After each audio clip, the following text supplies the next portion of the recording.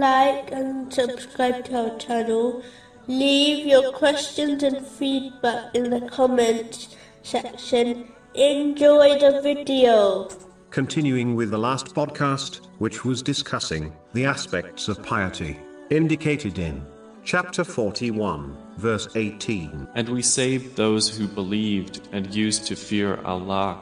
Out of the two commands, which are performing deeds and refraining from sins, refraining from the prohibitions are more important. Prohibitions often violate the rights of the creation, and preventing this is more important than performing the obligations. This is why it is said, if a person cannot worship Allah, the Exalted, they should not disobey him.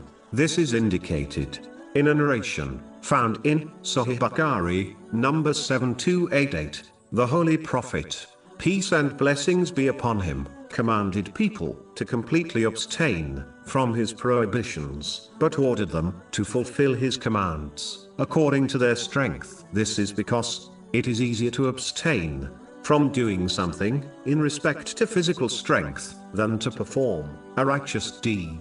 It is vital for Muslims to understand the truth which will protect them from the major sin of pride, an atom's worth of which will take one to hell.